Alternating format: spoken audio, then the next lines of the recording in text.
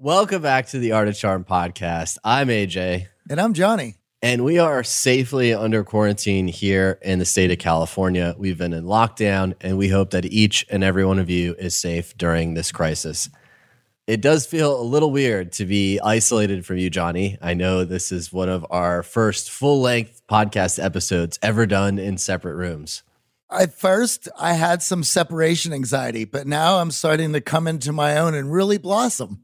I've been thoroughly enjoying it. In fact, once this is over, I'm not resuming recording with you. Yeah, you may say that now, but you'll be asking for me sooner or later. Obviously, we are concerned about everyone's health and safety. Our goal here is to continue delivering amazing content all around, supercharging your social skills to turn that small talk into smart talk and allow you to build the skills to surround yourself with an army of high-status individuals and grow that social capital. To unlock your hidden charisma and to crush it in business, love, and life. Now, imagine having a mix of experienced mentors teaching you their expertise, packing decades of research, testing, and tough lessons into a concise curriculum each and every week. Well, that's exactly what we do here on the Art of Charm podcast. And if you like this show, don't forget to subscribe and tell your friends. Now, if you're looking to make your lockdown or quarantine more productive, check out our Core Confidence group mentoring program. You get access to our network with daily live videos from me, Johnny, and the AOC team. Core Confidence is all about defining your life and rewrite the story of who you are. Each week, you meet on Saturday mornings at 9 a.m. Pacific with your virtual group and coaches. We have weekly challenges that push you outside of your comfort zone, grow your confidence, and deepen your connections with friends, family, and coworkers. And every mission is coronavirus quarantine friendly, so you don't even have to leave your house. We cover topics like dealing with negative emotions, defining your values, living in the present moment, identifying your limiting beliefs, and achieving crystal clear goals. You get a chance to join a group of supportive and like-minded Art of Charm listeners to bond and grow during this crisis. Expand your network and connect virtually to reach your true potential. Our next group kicks off April 4th at 9 a.m. Pacific, and we are accepting applications now with just a couple seats remaining. Yeah, to learn more and apply today, head on over to theartofcharm.com/core. That's theartofcharm.com/CORE.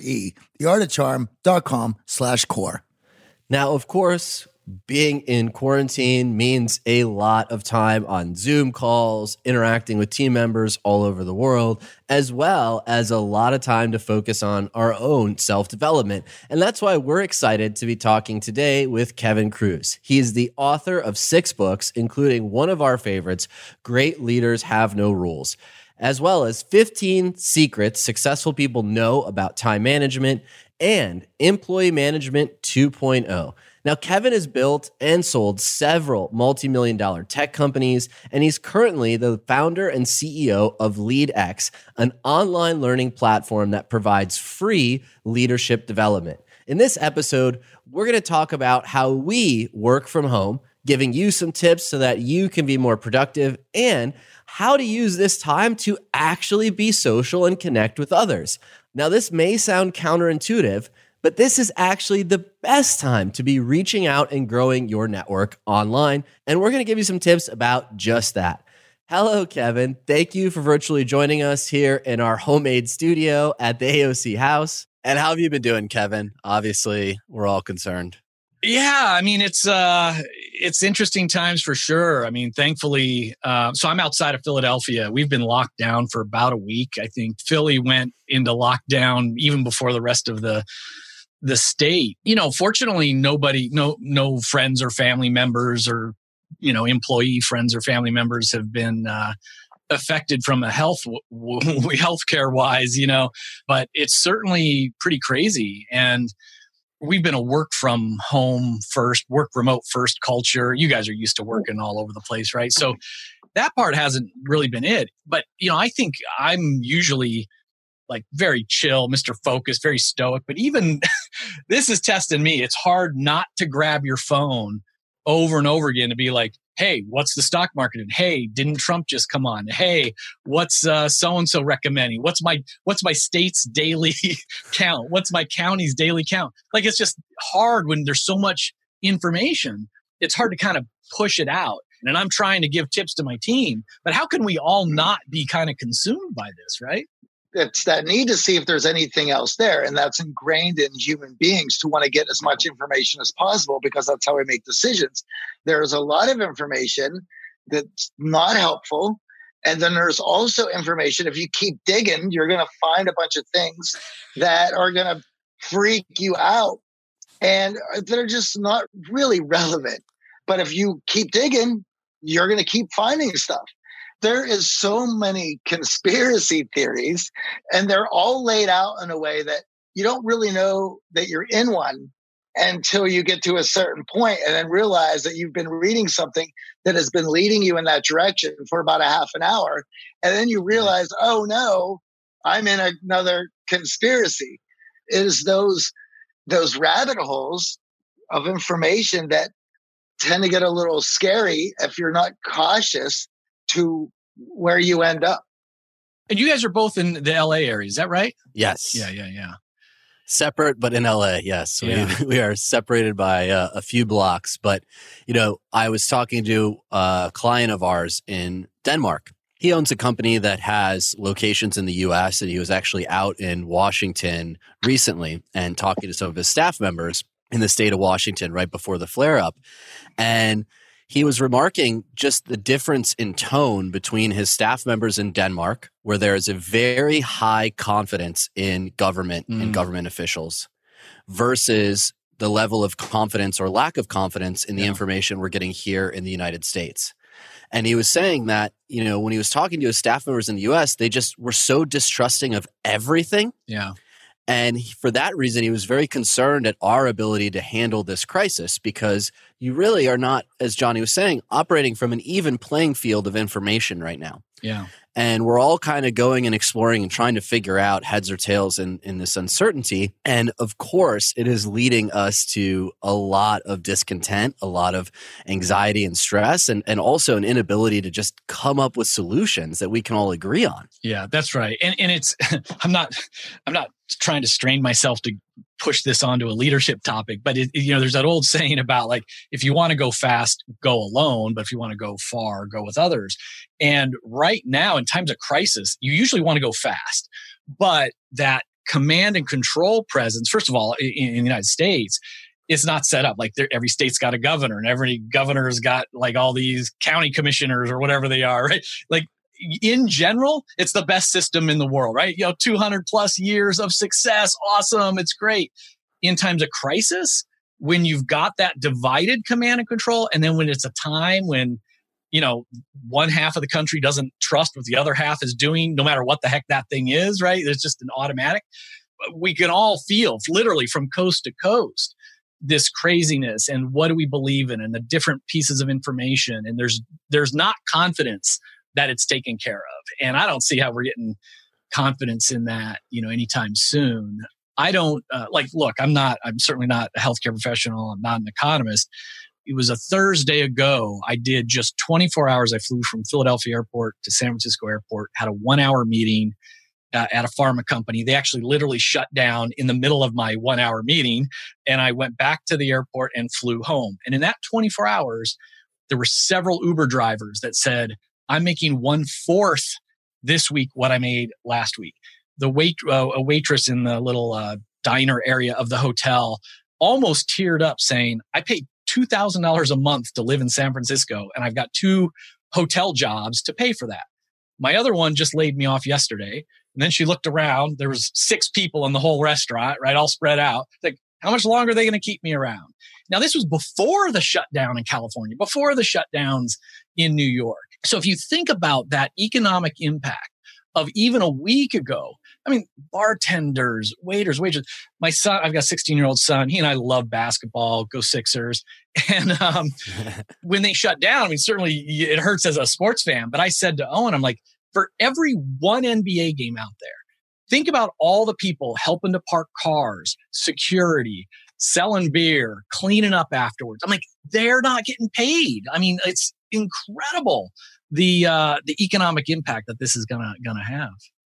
We look to leaders for certainty, and leaders are trained to deal with uncertainty. Yeah.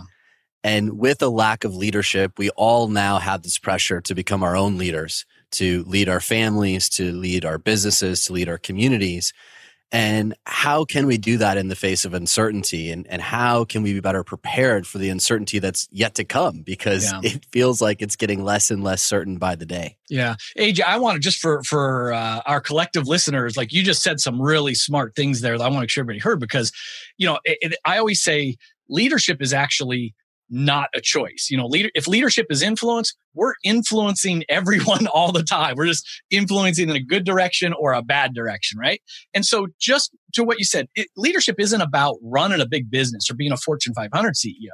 It's certainly many of us are team leaders and all the rest, but we're leaders, of our families, no matter who we are in our family. We're leaders in our communities. We're leaders in our friend groups, whatever it is. We're influencing everybody around us.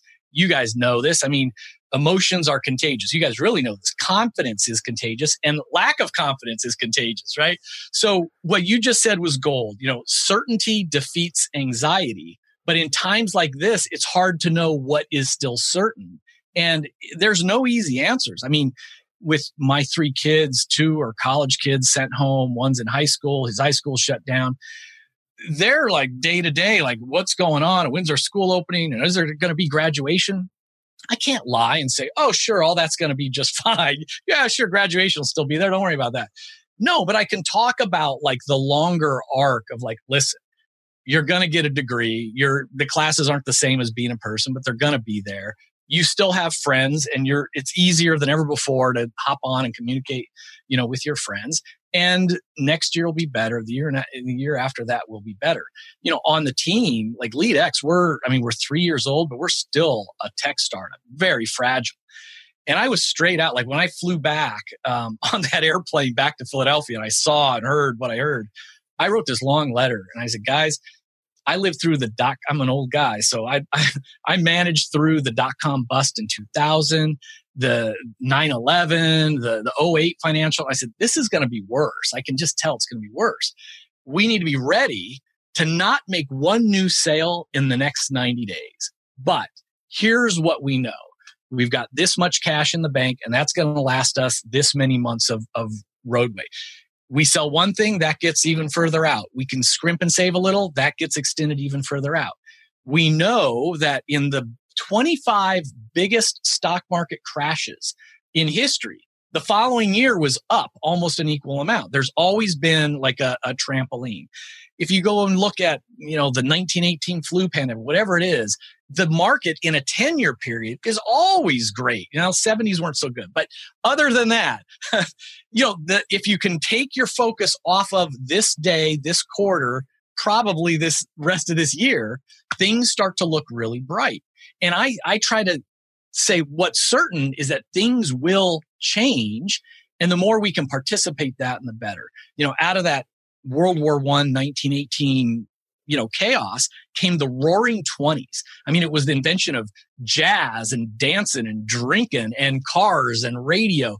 Out of World War II, hey, women went to work while the men fought and they didn't want to go home again. It totally changed society for the better. So, I mean, this sucks. Like, this really sucks right now.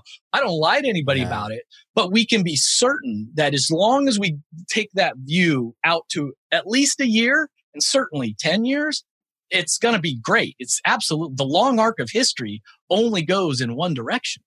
When we're talking about leading, and AJ and I, we say it on the podcast all the time, that you're going to have to lead yourself. And we're influenced by those who are around us. And that influences our decisions that we're going to make. We do know that in order to help this, we've never been asked to do so little to help so many. And that means staying in your home. Now, for myself, I have an apartment that overlooks the common area in my building and the pool. And being stuck in here and by myself, I'm certainly seeing the sunshine in LA as it is right now. And The other day, I'd seen somebody go into the common area and lay down on one of the chairs at the lounge chairs at the pool. And I just thought to myself, how nice would that be? Now, I know that I'm not allowed down there, and whatever that person was doing, they were breaking the rules in the building. Right. Maybe if another person decided, oh, that looks good, they're going to go down there. How many people would it take for me to break what I'm doing, to just go ahead and join them because, whoa, everyone else seems to think it's okay.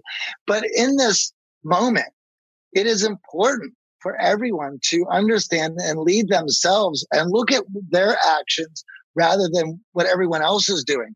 Everyone else is hoarding toilet paper. Perhaps that's not such a good idea. Everyone else is putting 30 things of frozen pizzas in their cart. Perhaps that's not such a good idea. There needs to be a responsibility of ourselves because we're going to be influencing everyone else who are around us, who are in that store, who are watching from their windows to that common area. And actions speak louder than words, right, Johnny? I mean, to your point, it isn't just talking a good game. Hey, everybody, be safe, be healthy, whatever. It's don't be the person to go hoard all that tissue paper. I was out at the grocery store this morning, coming back, and it was like, I am intentionally going to pause and let people cut in front of me in traffic. I'm going to slow down if we're both reaching for that same canned good and let the other person have it. And it's hard to do, right? Because again, we get impacted by all the stuff and we act out of fear. We're humans. Humans act out of fear. But now is the time to lead, even among strangers. And I like that. Again, one person's at the pool. Oh, that's good. I'll just go down to the pool and I'll go on the other side. And then the third person goes down. And I'm hearing the LA beaches are a little busy today, by the way, boys. I'm glad you guys aren't there yourself. Well, they had to shut down parking for that exact reason because people were going there over the weekend. And listen, it's tough being cooped up at home, no matter where you are. We do want to be able to go out and enjoy ourselves. But as Johnny was saying, that small sacrifice right now could lead to this being the next greatest generation. That's right. Right? You look at the long arc of history and it's all about making those sacrifices, and it starts with each of us. Now, before we dive into your amazing book that we both love, in the title, Great Leaders Have No Rules, does that still apply in a crisis? Are there rules or amendments or addendums you would like to make now before we unpack the book? Yeah, I guess that's a good place to start. I've written a bunch of books, some indie published, some traditional published, and this was a traditional one. And I gave them 10 titles in rank order. They picked the 10th title. Like this, I do not like the title of this book. More accurately, it should be Great Leaders Make No Rules. Now, I always start to say, look, I'm making a point, which we'll get into here, about rules versus standards and things like that. But I'm not, if a company has to follow laws, you should follow laws. If there's certain things that are for people's safety, okay, there are probably good rules. Having said that, the idea is that most people don't like rules. Every time you bump into a rule, especially at work, but it could be at home, it becomes a little bit more like it's their company, not my company. I didn't give myself that rule. I just showed up and there's a rule.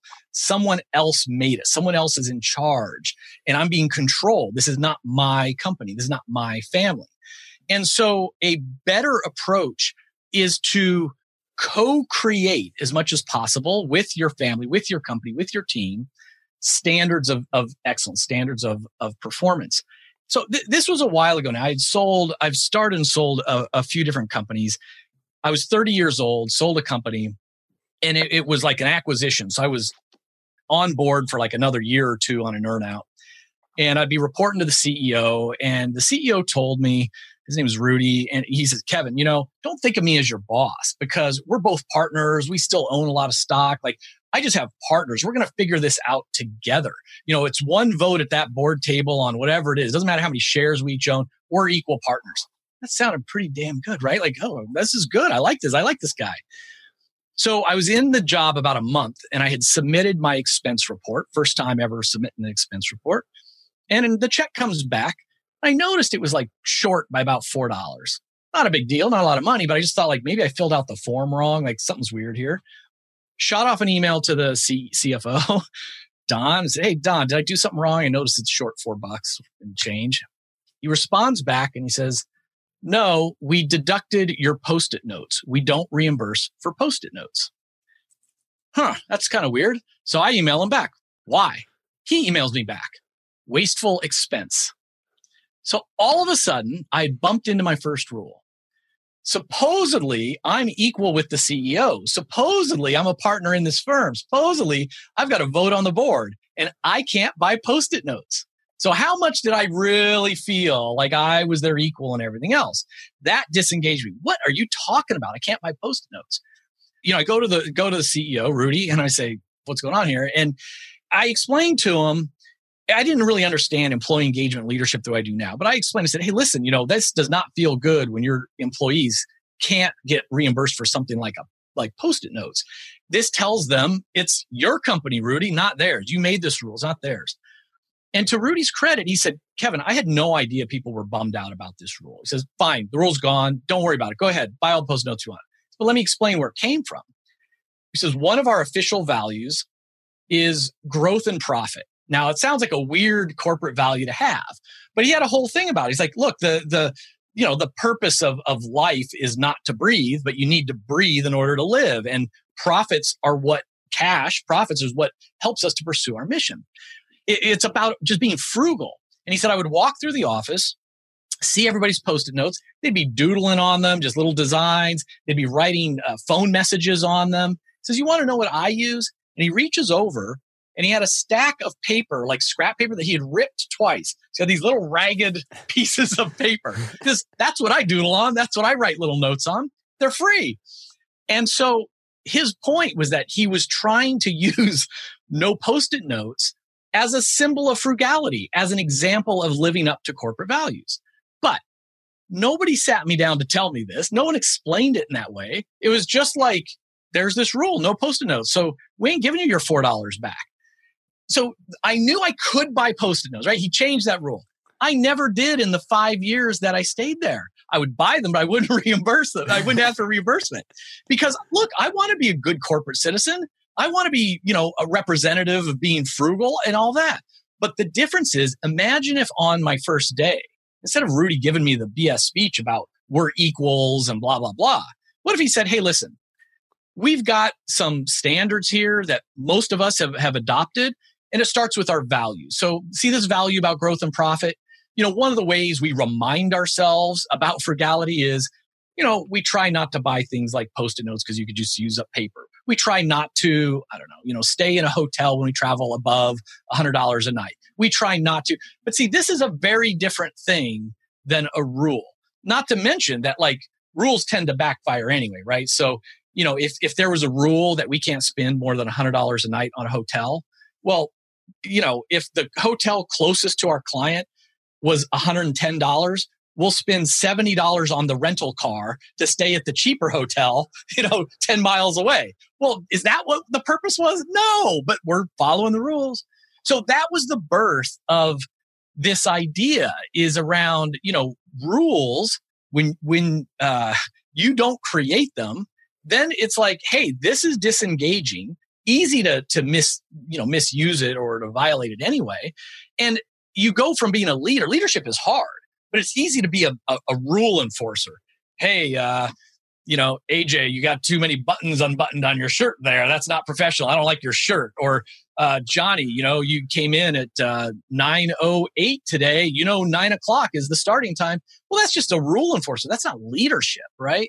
So that's why I was 30 years old when I bumped into that. And it kind of sparked this journey about rules versus standards and which rules are usually just stupid out there. Like these principles of management, open door policies and all these things that we just take for granted as, oh, that's just the truth. And it really isn't that way at all. Something you mentioned there, and AJ and I have talked a lot about rules, our values over rules. And we've talked about living through our values and how it's important and it plays a role in allowing us to engage in the things that allow us to be happy. But at the same time, also when engaging in values rather than rules, I think it also does wonders to help your staff guide themselves rather than trying to figure out how to make that role. It's easier decision making on them. As a company that has employees, I've seen them be so tentative on making decisions, or just not making decisions because they were afraid to make the wrong one. That's right. Because of a rule rather than focused on a value. You say in the book, rules take away possibility. You hear this phrase all the time. Don't let a good crisis go to waste. Right. So what's the first thing that's happening in this crisis? All rules are out the window. Yeah. We have to take them off the table for there to be possibilities to band together to solve a crisis. But yet so many of us get blinded by the rules in our daily lives, and we get attached to them. That removes our ability to see possibilities. Can you imagine this day, like what we're living through right now, and the old school managers that are out there that were the rule managers who, looked at their watch or when their team member. Over the last 17 years, we have launched our fair share of online courses, coaching programs, and finding the right platform has always been a challenge. They say if you do what you love, you never work a day in your life. But if you're an entrepreneur, you know the hard work that comes with it. That's why you need Kajabi. Kajabi makes it easy to run your entire online business from one platform so you can focus on what you love, creating. Kajabi is the ultimate all-in-one platform that helps creators and entrepreneurs build successful online businesses by unlocking predictable, recurring revenue. No matter your niche, Kajabi makes it easy to turn your skills, passions, and experiences into enriching online courses, exclusive membership sites, subscription podcasts, thriving communities, personalized coaching, and more. The best part? Kajabi doesn't cut into your revenue because everything is owned and controlled by you. So keep 100% of what you earn. And with Kajabi, you also get robust analytics, easy payment options, email marketing tools, and customizable website templates, all built in. You don't even need a huge audience to make sustainable income. There are thousands of creators on Kajabi making 6 and 7 figures with less than 50,000 followers. Right now, Kajabi is offering a free 30-day trial to start your business if you go to kajabi.com/charm. That's KAJABI.com/charm. Go to kajabi.com/charm and join the creators and entrepreneurs who have made over $7 billion. Hey, Art of Charm listeners, I'm excited to share a new podcast I've been absolutely binging. Winning is an everyday mindset, and Craig Robinson and John Calipari are here to help. On Ways to Win podcast, Craig and Coach Cal use their on-court wisdom to solve your off-court problems. Whether it's trouble at home or a workplace dilemma, the coaches will help you find a winning formula for success. You'll hear from prominent athletes, business leaders, and celebrities who reveal insights that made them into the leaders they are today. And don't miss President Obama sharing how he deals with pressure by projecting confidence, believing in your team, and taking criticism. Listen to Ways to Win wherever you get your podcasts. Walked through the door, never wants anyone to work from home because, my God, how do I know they're working if I don't see them sitting in a cubicle? Dress code police, like all these buttoned up, horrible bosses that now have no choice but to figure out how to get work done with every freaking rule they ever thought of out the window. It's insane. You brought up the open door policy, and I myself have been guilty of this. And Johnny actually called me out on this after reading the book because, I, as a manager, want to keep a pulse on my team. I want to know what's going on so that I can make great decisions, so that I can guide everyone. But at the same time, it's easy to get a little bogged down with an open door policy. Yeah. And I think for a lot of our listeners, they're going, well, wait a second here. Why are we throwing out that rule? I like that rule. Yeah. How did that come about? Well, it's, and again, like all of these rules that I talk about in the book, they come from a good place. They always start with a good intent. And, so the idea of an open door policy rather is, hey, let's facilitate communication. Let's cut through red tape. And not only can I go in and bug my boss anytime, I can leapfrog and go to any leader in a company and, flatten the organization. All this sounds great. And the reality is, especially this day and age, that rule's been around a while, right? Especially in these, when everybody works in an office, of course, right? It makes it impossible to get any serious work done, the deep work, because you're just interrupted nonstop. And it still applies even if you're sitting in a cube and not an office. Like, well, I don't have a door. No, but you're getting tapped on the shoulder. That's even worse. Or I'm at home, but the Slack channel is buzzing every 2 seconds. And Johnny's like, yeah, that's happening. And you feel compelled to answer it. And so this idea is like, hey, with the way communication is now and the way that policy has evolved, it's becoming really difficult to get any serious work done. No, if you have an important thing you really got to do at work, nobody says, okay, I got to really focus on this. I'm going to go to work between 9 to 5 to get it done. No, they're either going to get there at 6 in the morning before anyone shows up, or they're not going to go to work, right? They're going to go to the coffee shop, or they're going to stay home. And what's worse, and this is Marshall Goldsmith wrote about this a while ago, is he says, hey, if you've got your team members running into your office, asking you a question or whatever, all the time interrupting you, something's wrong. Like, did you hire the wrong person that can't actually do their job without, checking in? Maybe, maybe not. Maybe they're the right person. Well, did you give them the training? Do they have the tools they need, the frameworks, the values, et cetera, so that they can go solve problems on their own? And if that's like, oh no, I gave them all the training. Well, then have you created the psychological safety on your team for them to work independently and try something? I can't remember, someone, one of my readers said, yeah, I have a bad habit of letting my people delegate things back onto me. You delegate it out, they walk in and they delegate it back on you. So, I say, it's time to close the open door policy, but it's not an either or. I'm not saying don't be accessible to your team members. Let's start thinking about banding it. And so one idea is like, hey, there's going to be days like for me at LeadX, Mondays are for meetings. So my Mondays, they stink, but it's like all my one-on-ones are on Monday. The team huddle is on Monday. Any outside meetings I try to stack on Mondays. But then a lot of it's deep focused work. So I kind of do like solo time in the middle of the week and then the interruptible social time, on Monday and Friday. A lot of people will do deep work in the morning. So my office door's closed. I'm not going to log into Slack. I'm going to keep my email off from like 9 to noon or 9 to 10. So like, just give me some focused time and then I'll pop up and you can, interrupt me whenever you want. Other people will do office hours. Hey, we don't have an open door policy around here because we value serious work, deep work, strategic thinking, creative thinking. But 4 p.m. to 5 p.m., hey, open door policy, walk anywhere you want, do anything you want. So to each their own, right? Like, depends on your company, your culture, your team. But the idea is to have this discussion and to co-create the standards. As I've been talking to teams about this, it's probably the issue that is very controversial, but it's the one I also get the most positive feedback. Like, you know what? We didn't have a rule about it. We just had a conversation about it. And suddenly people stopped knocking on my door before noon. People stopped trying to schedule meetings before noon. Like, hey, there's some deep work time and there's some collaboration time. And let's just sort of be mindful of ideal times to do those things. When you're talking about the collaborative time, this brings up one of the parts in the book that changed my whole day. And not only did it change my whole day, it changed the way I attacked the day, and it changed how excited I was for the day, which was dividing your day up into the 3 C's. And for myself, the way you laid it out worked perfectly for me. Now everyone can lay it out however it works for them, but create, collaborate, and connect. So could you go over this for our audience? Because this was a game changer for me.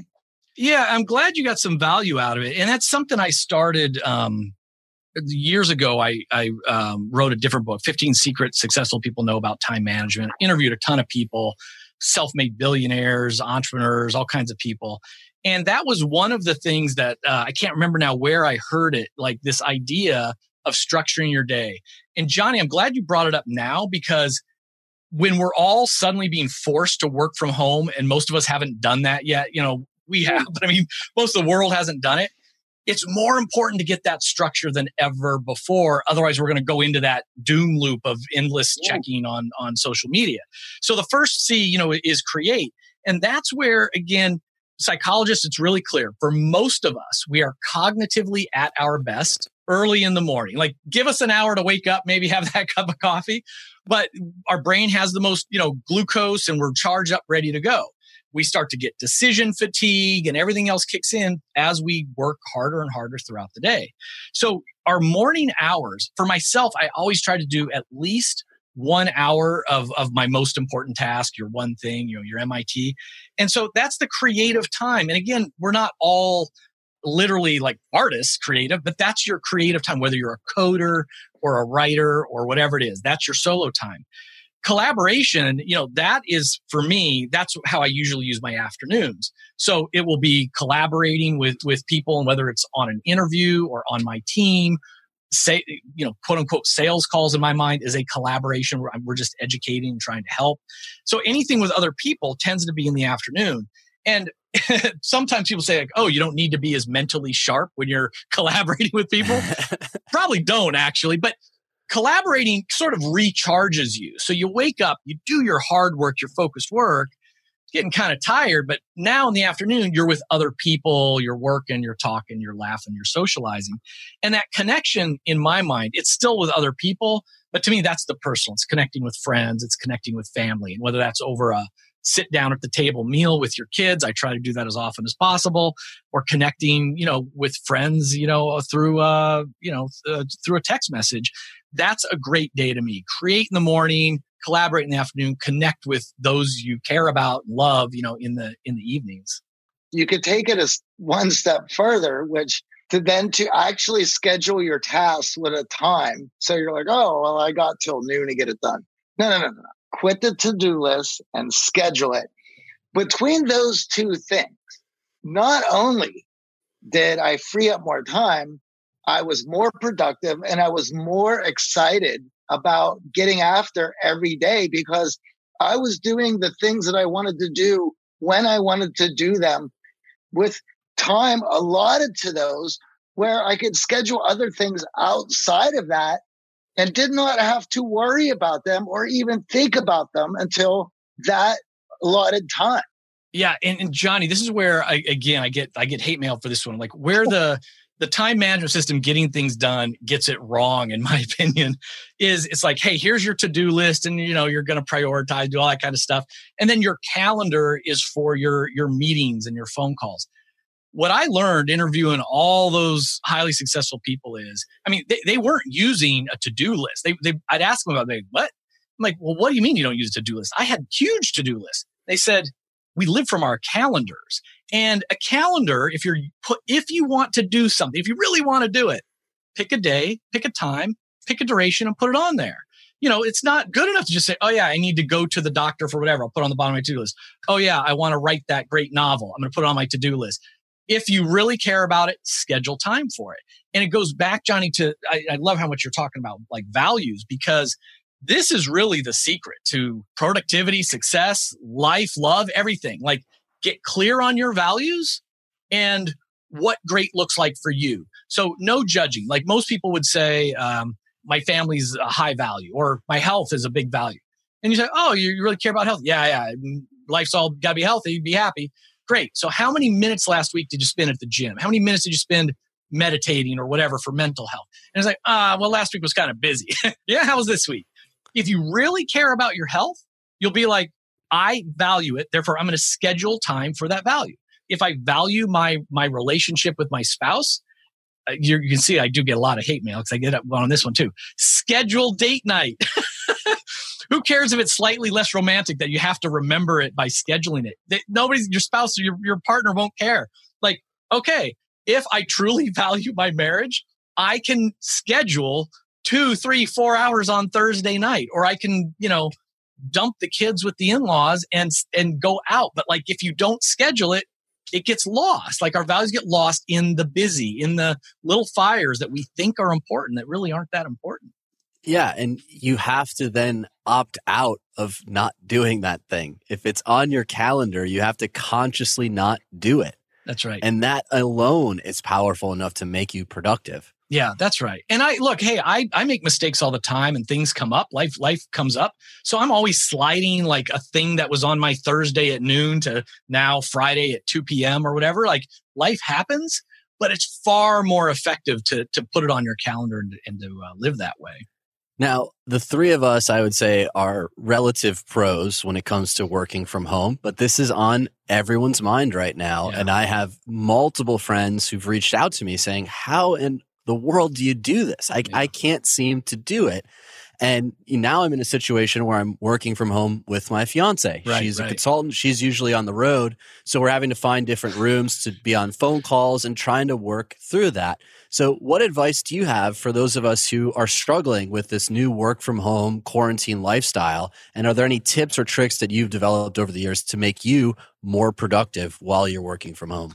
Yeah, and I just did a webinar, which it's up at the LeadX site for free. There's no emails or whatever about this because it's working from home, being productive at home, and leading teams and working collaboratively from home, which is a challenge for so many. And the first thing I always tell people is, I talk about the 3 agreements. Whether you're the official leader of your team or your team member, you can still use this tool. It's really important for teams new to working from home to understand, all right, like what's normal working hours, and it doesn't have to mean like, well, it's 9 to 5. And so we will all start at 9:00 and 5 and then we quit. But it's sort of like in general, we're going to all agree that it's 9 to 5 or look, start and stop when you want, but we need these 4 hours of overlap so that we can all sort of collaborate and message. The second agreement is to get, and again, these are like standard, like what are we just agreeing to do to support each other? The second one is how long will it take for us to get back to each other? So is the expectation that you send me an email, I reply in 5 minutes? And if you don't, I'm like mad, like, well, you're supposed to be at home. How come you're not emailing me back? So is it that, we expect to get back to each other within 1 hour, 1 day, 5 minutes? Like, what is that? And is it different by channel? So again, at LeadX, so we use Basecamp, we have messages and all that stuff. And so, we'll ping each other, but there's no assumption that it's an immediate reply. So if you get back to me like the same day, that's fine. We don't actually use emails. So that's not a big deal. But I never call or text people. I very rarely call them. I occasionally will text with the phone. So people know that if my phone's ringing and it's Kevin, something's going on. Like I got to answer that. I got to get back to him quickly. And so I think, the second agreement is just how long is it going to take to get back to each other? The third agreement is just how will we communicate when we can't do number 1 and 2? Hey, I got to take my daughter to the dentist this morning. I'm not going to be back till 11 o'clock. So I won't be around. Well, that's fine. But like, is it just that the boss knows? Is it that we're going to have a shared calendar? Is it that goes in the group chat, for that? That's it. I mean, if you can even just start with like, what are the overlap working hours? How long is it going to take to get back to each other? How are we going to communicate when we're not around? That helps the team function a lot. I think when it comes to personal productivity at home, a lot of it is about that structure. So it's like, okay, I'm going to calendar my exercise so that all these snacks I'm eating and weird DoorDash stuff I've been consuming isn't going to pack the pounds on. So, I'm going to calendar my workout. I'm going to calendar a work sprint. And if, especially now, like Johnny, like I can't go that long without checking in on the world. So I'm not doing like 9 to noon sprints like I probably should, but I can still do a 50-minute sprint, put my phone on airplane mode, grab a clock. I'm seeing the time timer over my shoulder right here where you set it and it actually spins down. So you can put your phone away and not be, pulled by your phone. And it's like, you know what? The world's not going to change that much in 50 minutes. So I'm going to block it out. I'm going to shut down my Slack and my emails and my pings. And I'm just going to solo focus. And I'm going to write that report, make that forecast, build that PowerPoint, read that book, whatever it is. And then bing, when that 50-minute timer goes off, teach their own on the time. For me, it's 50. Then I pop up. I walk around, I breathe, I drink some water, I hydrate. Sure, I shouldn't do it, but I'm going to cheat. I'm going to look at, my favorite news. I'm going to take a look at Twitter, whatever that might be, check in with the team. They need me. And then top of the hour, boom, another 50-minute work sprint. So whether it's 30-minute work sprints, 3-hour work sprints, the point though is like schedule your day. When are you doing that group work? When are you doing that collaboration? And then just solo focus, while you're working on each task. For me, the routine part of it is so crucial. I feel that many of us now who are in this work from home situation have been a little lax on waking up on time, hitting the snooze more, a little lax on actually getting dressed and showered. We just sort of roll in our PJs and think we're going to be productive. And then the day goes by and we go, man, I didn't get anything done. How do you do this? And you shouldn't treat work from home any different than you would treat work from the office. That's right. Keeping that routine has obviously allowed you to be productive at work. It's going to do the same thing mentally to put you in that headspace of, you know what, I'm getting my workout in 6 a.m. regardless of if I'm working from home or if I'm going into the office.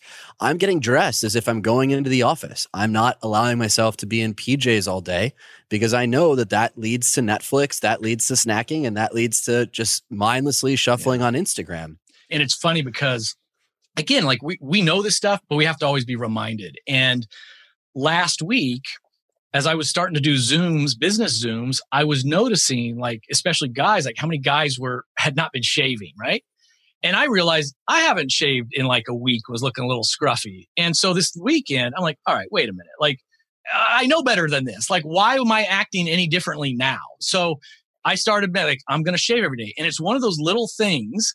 I think, I forget which admiral wrote the book, Make Your Bed. Like he says, first thing in the morning, you might not control anything else in your day, but you can make your bed in the morning. And that's a sign of like control, discipline, positive habit. And it signals your brain, this is how my day is going to go. I am going to take charge.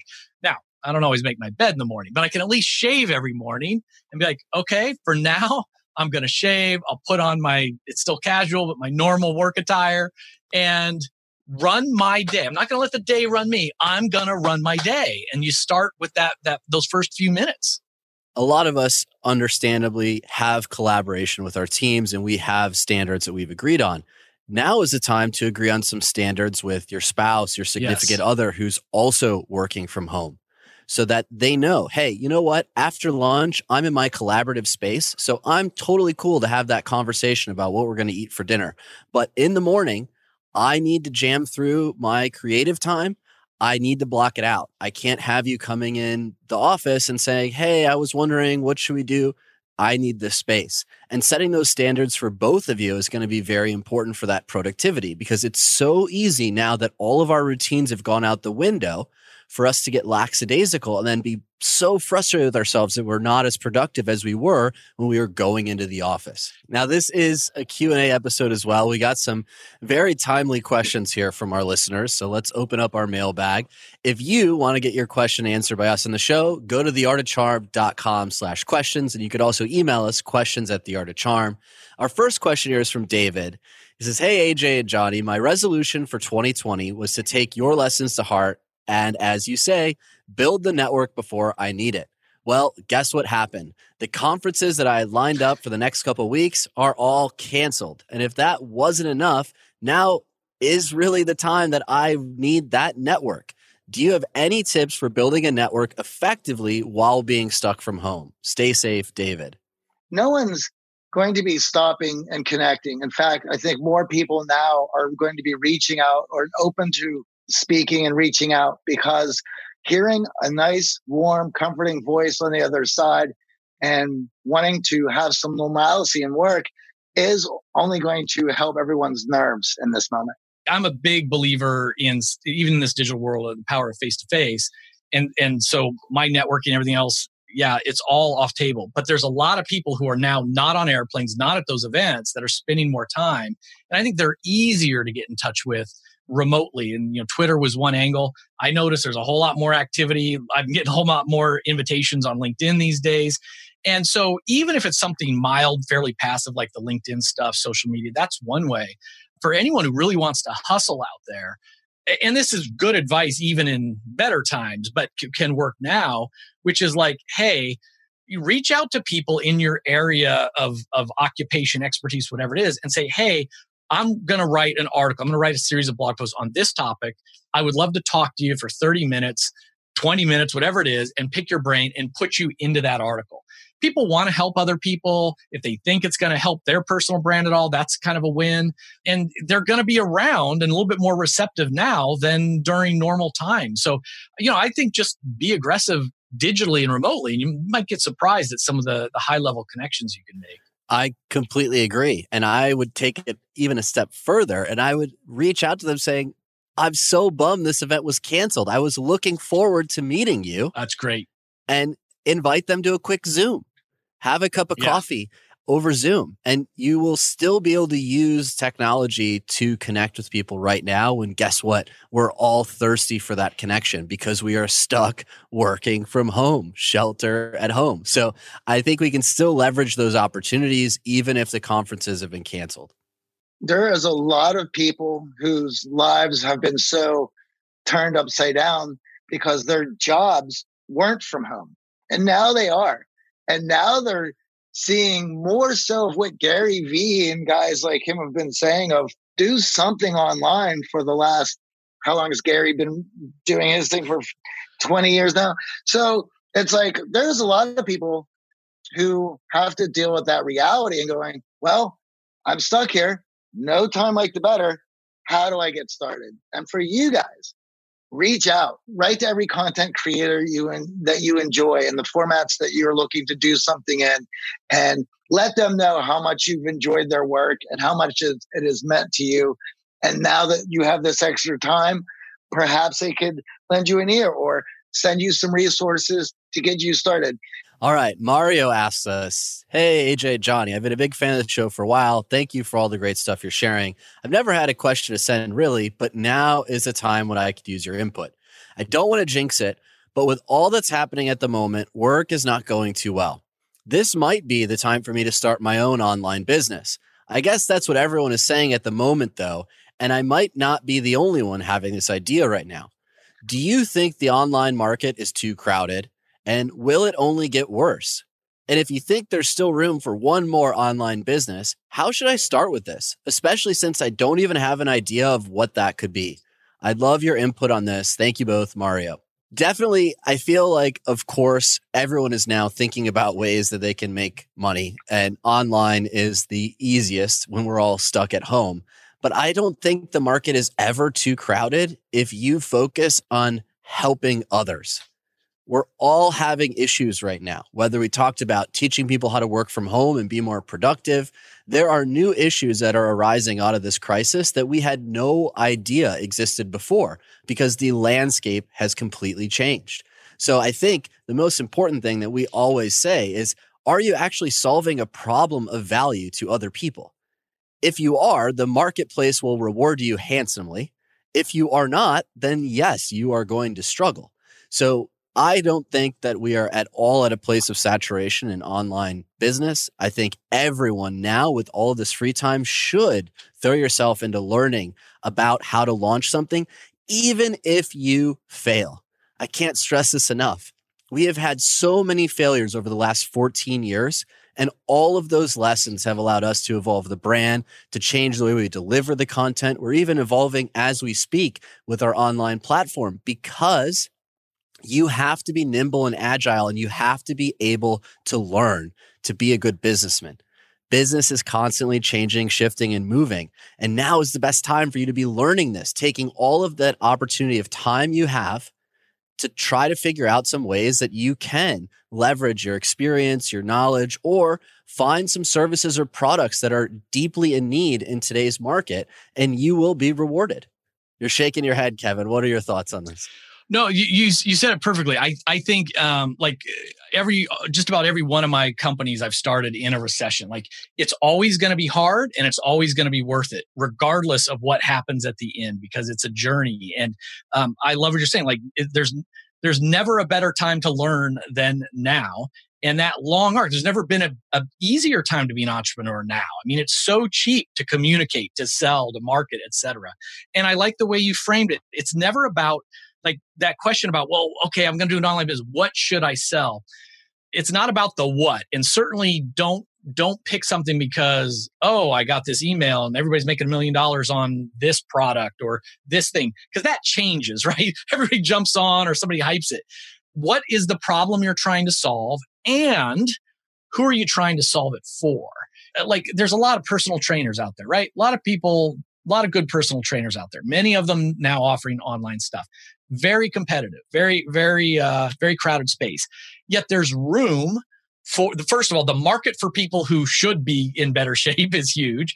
There's always room for good trainers. But imagine now if I certainly am not a personal trainer, but if I was thinking about it, I'd be like, okay, how do I niche this down so I can be number one in my niche? And to start with, it might be, okay, I'm the best trainer for guys over 50 in Philadelphia that can only work out for 1 hour a week. Like, that's my market, and that's who I'm going to go after, and that's my message. Now, maybe when I've got enough of those and I've got more time, then I need to expand it to something else. But it's like, what problem are you going to solve? Where do you want to add value? And who do you want to offer it to? And jump in and go for the ride and learn. Being an entrepreneur is always hard. I mean, it's just up and down, but just staying on that course. Now's a great time. Absolutely. And I think when it comes to this time that we now have, you can look at it for the positive, or you could look at it for the negative. That's not to downplay any of the negative that's going on. And I know there are serious concerns and serious issues, but we've talked so much on the show of trying to find the positive in any situation, trying to find those opportunities. And if that means learning how to leverage your skills online and how to make some side money right now while the economy is shifting under our feet and opportunities may be moving away from us, there is no better time than now. And you hit the nail on the head. It is easier than ever to market, sell yourself online. There's never been a time like this. I know Gary Vee talks about it constantly. You know, when we started 14 years ago, to get a website up and running that actually looked halfway decent, you're talking thousands of dollars, a team of developers, or teaching yourself how to code. I remember learning HTML and PHP. Who's actually doing that now? You can go online and there are places where you can turn on a website in a matter of minutes. So why not throw a couple $100 into it, hours of your time, since we can't go out and socialize with our friends, and learn how this online marketplace works. All right, last one here from Chris. Hey, I'm a total introvert, and this is the first time I don't feel bad for staying at home. Actually, I'm being asked to stay at home. It's a bit like an introvert's dream come true if this entire situation also weren't so scary. Anyways, here's the weird thing that I need your advice on. Now that I get to stay home without feeling bad about it, I actually feel like I have the energy to engage with people. Yeah, I see the irony in that. Do you have any suggestions on how I could work on growing my social circle without leaving the house? Best, Chris. Obviously for us, I feel like we've been using Zoom since it first launched. But many of us now are encountering the world of teleconferencing, video Zoom conferencing for the first time. And whether it's FaceTime or whether it's Instagram, it feels like every app now has video chat capabilities. And I know the three of us are huge fans of the in-person. There's no substitute for that. We can absolutely agree on that.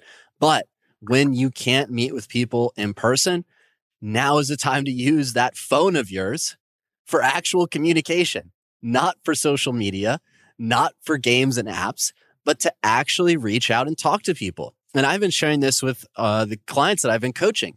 Go through your phone, go to your text messages, swipe 3-4 times and see who's been buried in there that you haven't got back to, that you haven't had time for.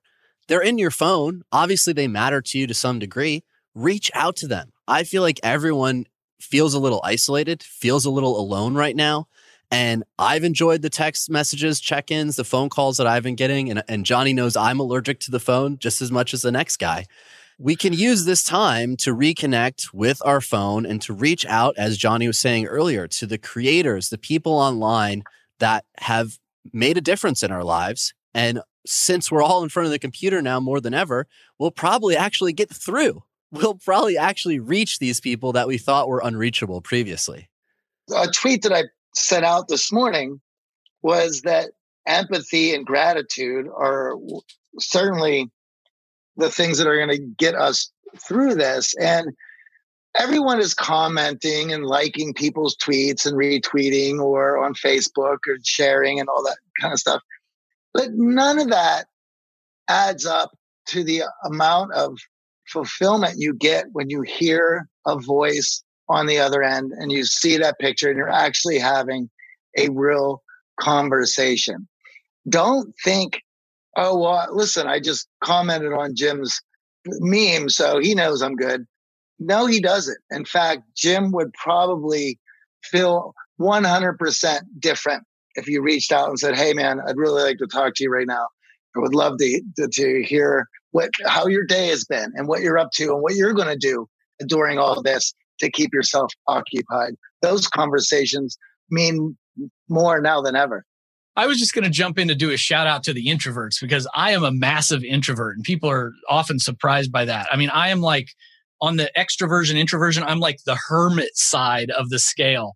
And, I was in my teens and early 20s. I mean, I was introverted and painfully shy. And I so wish that Art of Charm boot camps existed 30 years ago instead of 14 years ago, because my college years and 20s would have been a very different thing. I was talking to a friend of mine. He's the CEO coach just this morning, and he said one of the things that's going to come out of this, it's like introverts are going to now have their day, and whether it's right or not, the extroverts are the ones that really are, they get promoted into leadership and they get noticed and they walk in a room and, they're charismatic and they own the room. Well, there's no room for the extrovert to walk into right now. And so what people are going to value are good listeners, people who think things through and written communication is very, very strong. So, I mean, I think like shout out to the introverts now is a time to really get some new success. And AJ, again, we're just like mind melding on this stuff. I felt kind of weird that I did it, but I went through my texts and my notes. And I just, on Notepad, I put down a long list of people, friends, family members, etc. And I just started like, okay, I'm going to just send them a text. Hey, how are you doing? What's it like? Blah, blah, blah. And it started on text. Yesterday, my friend Roy, I knew him when I was like 10 years old. He's now in Napa. He texted me back. He's like, you want to jump on the phone right now? I'm like, oh yeah, sure. We're both home. We talked for over an hour, and so this is an incredible time to use these supercomputers in our hands to reach out, maybe first on text or voice or video. It's great to, build these relationships. It's easier than ever before.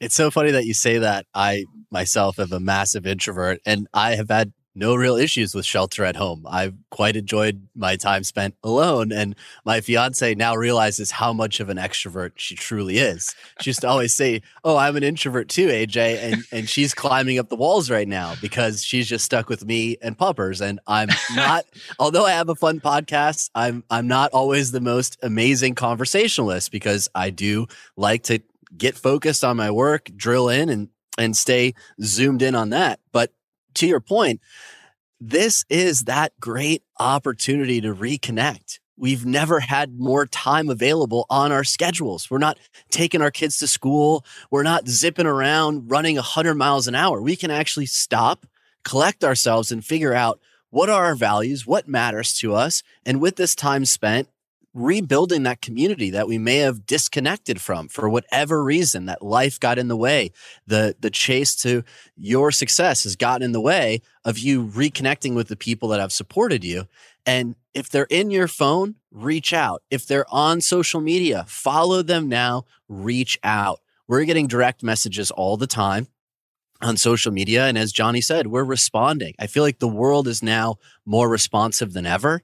Yeah. So now's the time to start reaching out.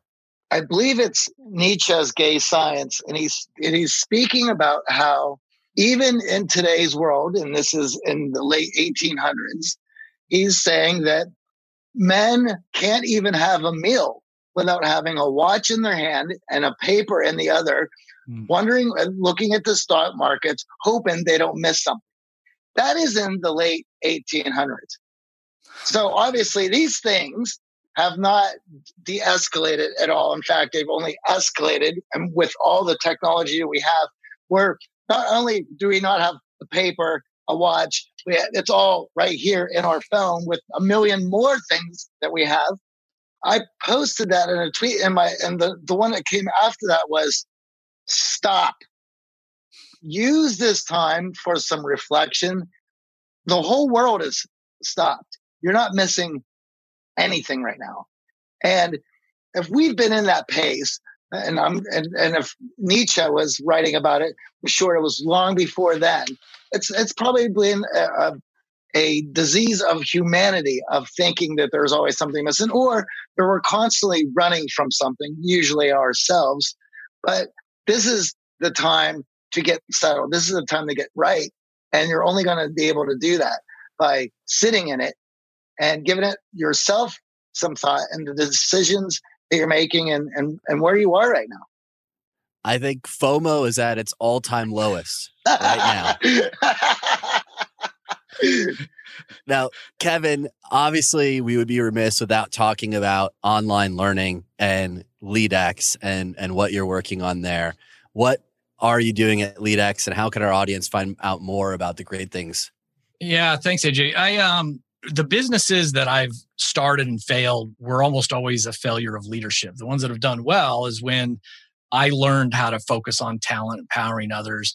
And I learned through some hard lessons in my personal life that we have to lead at home as well. So I was retired for a few years, was writing books and things. But I have this crazy idea, like, how can we spark the next 100 million leaders around the world? I can't reach 100 million people through a podcast, a book, speeches, etc. And we know that a lot of leadership is behaviors. You guys know it can be hard to change behaviors. You guys do it better than most, but it's not something that you can just show up at a class and not do or practice. You need coaches, right? You need interaction.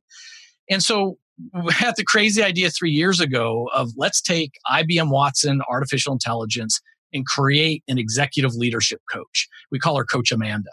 And so instead of having to hire a $500 an hour human executive coach, which only the C-level or VPs can afford to do, how do we put this coach experience into an app for $20 a month or less and release her into the world so that anybody can start to develop, their coaching experience? And so that's what we did. And Amanda's getting smarter month by month, year by year. And, we have, if people are interested, they can just go to leadx.org, leadx.org. You just go to the App Store, Apple or Android, download the app, try it for free for 7 days. But it's got a really cool personality assessment, behavioral nudges to give you advice, through your phone along the way. Thousands of micro-learning videos and podcasts and webinars and blah, blah, blah. But it's fun to talk to Coach Amanda. So I hope people check it out. Well, we got to make sure Amanda's recommending the Art of Charm podcast. Thank you for joining us, Kevin. It was a blast. Hey, thanks for all you guys are doing. Really making a difference in a lot of people's lives. And I'm honored to have met you guys now in person. This is the new in person, I guess, right? Exactly. Thank you so much, Kevin.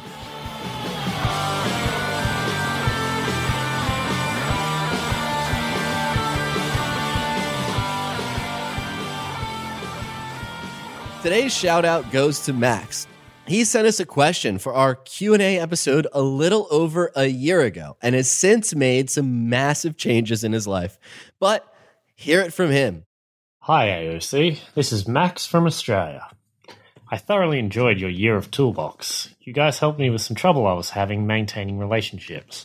I was afraid to say no to social engagements, and this was draining me much too much. Because of your advice to take better care of myself, aka giving me permission to say no, I now reserve 1 day a week just for me. I don't do more than a few nights out in a row, and I'm better at communicating my needs to others. Especially to my girlfriend, who I've been seeing for 8 months straight now. Once again, you've changed my life. Thank you, AOC. Hey, so I just want to say this one thing here, and this hopefully will reach you in the audience and have you think about this point.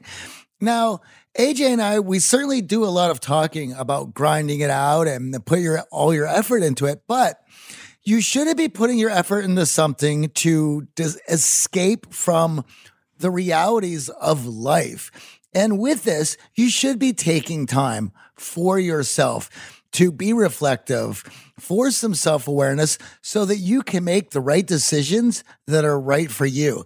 And this is one of the things that Max realized about himself. And by taking that time, he was able to start growing.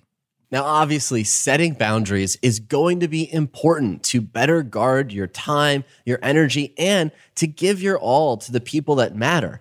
If you're burning the candle at both ends, as my aunt loves to tell me, Of course, you're going to feel run down. Of course, you're going to feel challenged. It's important to create that space in your life for yourself so you could better show up for the people that matter. So congratulations, Max, on building out those boundaries. We're always here from you for your next question you'd love us to answer on an upcoming Q&A. Now, today's challenge is going to be all around bringing some gratitude into your home office. We constantly talk about keeping a gratitude journal on the show, but this week we're going to modify this a bit. Your challenge is to start a gratitude jar. What's the difference? A gratitude journal is something that you open when you're ready to write, and then you close it again and put it aside. A gratitude jar is actually a glass jar that you put on your desk and put some paper next to it. Every time you're grateful for something, well, write it out on that sheet of paper, rip off a piece, fold it up, and put it in the jar. What we like so much about this approach is that you can actually see that glass slowly filling up over time. And once it's all said and done, you can empty out that jar and review all of the reasons that you were grateful in a time like this, where we're all feeling a little uneasy, we're all feeling frustrated and nervous. Reminding ourselves to stay positive and showcase gratitude is a great way for all of us to get through this. And we want to hear how that went for you. So feel free to write out. We're always excited to hear from you guys. You can send your thoughts to theartofcharm.com/questions or email us at questions@theartofcharm.com or find us at any of our favorite social media at The Art of Charm, Facebook, Instagram, and or Twitter. That's right. And Johnny, we're going live on social media for you all to answer your questions. We're bringing on some fun guests, and we're trying to be maybe even more entertaining than this podcast. 8:30 a.m. Pacific weekdays. You can catch Johnny and crew live on Twitter, Facebook, Instagram, and YouTube. So Kevin's book was one of my favorites from last year, and it definitely changed my approach throughout the day and how I attacked it. And I hope some of those lessons stuck out to you guys and you really give it a try. I was shocked at how my days and life had changed, and I would love for that for you guys.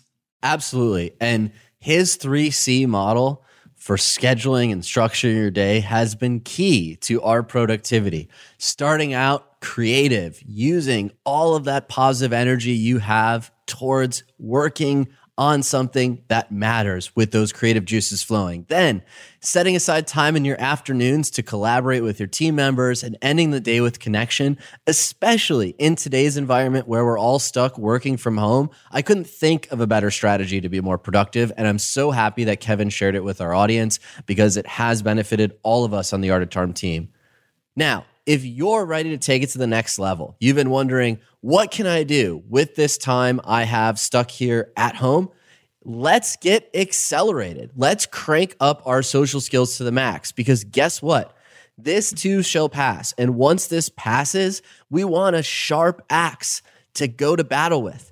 The easiest way to start working on improving your social skills is through a little program Johnny and I put together called the Communication Accelerator. Johnny, you want to tell our audience a little bit more about it? Well, it's everything that you need to do right now to expedite your learning of better communication, identifying and validating emotional bids, and just being able to break the ice and being more present. I love it because we've distilled down conversation skills, networking strategies, and how you can start putting together a framework to grow your network right now. Because there has never been a better time for you to connect with people on LinkedIn, on Zoom, on all of these platforms where we've been distracted in the past.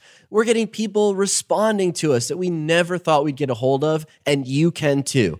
We broke this all down in a very simple, easy to follow program called our Communication Accelerator. To learn more, head on over to theartofcharm.com/accelerator. That's theartofcharm.com/accelerator to get your conversation skills cranked to the max. Also, could you do us and the entire Art of Charm team a big favor? Could you head on over to iTunes and rate and review this podcast? It would really mean the world to us. The Art of Charm podcast was produced by Michael Harold and Eric Montgomery and engineered by Sam J. and Bradley Denham at Cast Media Studios in sunny downtown Hollywood. Until next week, guys, I'm Johnny. And I'm AJ. Stay safe in quarantine, keep your distance, and keep rocking.